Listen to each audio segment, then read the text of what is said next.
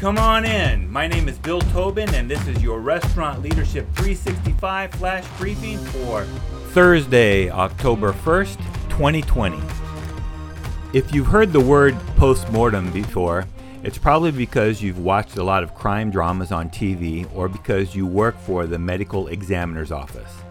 Postmortem is Latin and actually translates to after death, and is commonly used in reference to an autopsy or postmortem examination. But recently, postmortem has been used in business to refer to an after-action review or post-event review. After significant events, leaders will hold a postmortem to discuss what went well, what did not, and what can be improved. Post-mortem meetings are typically done soon after the event while people's minds are still fresh and details are not forgotten.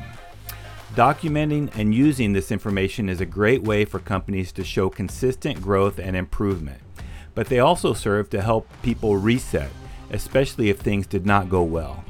Getting issues out on the table and addressed helps clear the air of shortcomings and misunderstandings and gives leaders a chance to redirect people to look forward at the end of the meeting.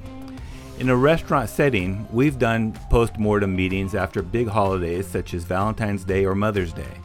We've made post-mortem meetings a habit after off-site catering events.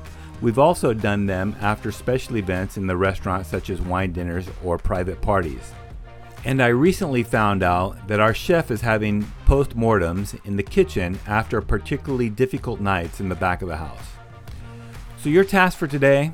Start doing post-mortems in your restaurant after significant events to improve and grow. Now go make it happen. Do you have a comment or a tip for restaurant leaders? Text me at 808-201-0550 or find me at restaurantleadership365.com. This is Bill Tobin. Thanks for coming in. See you tomorrow.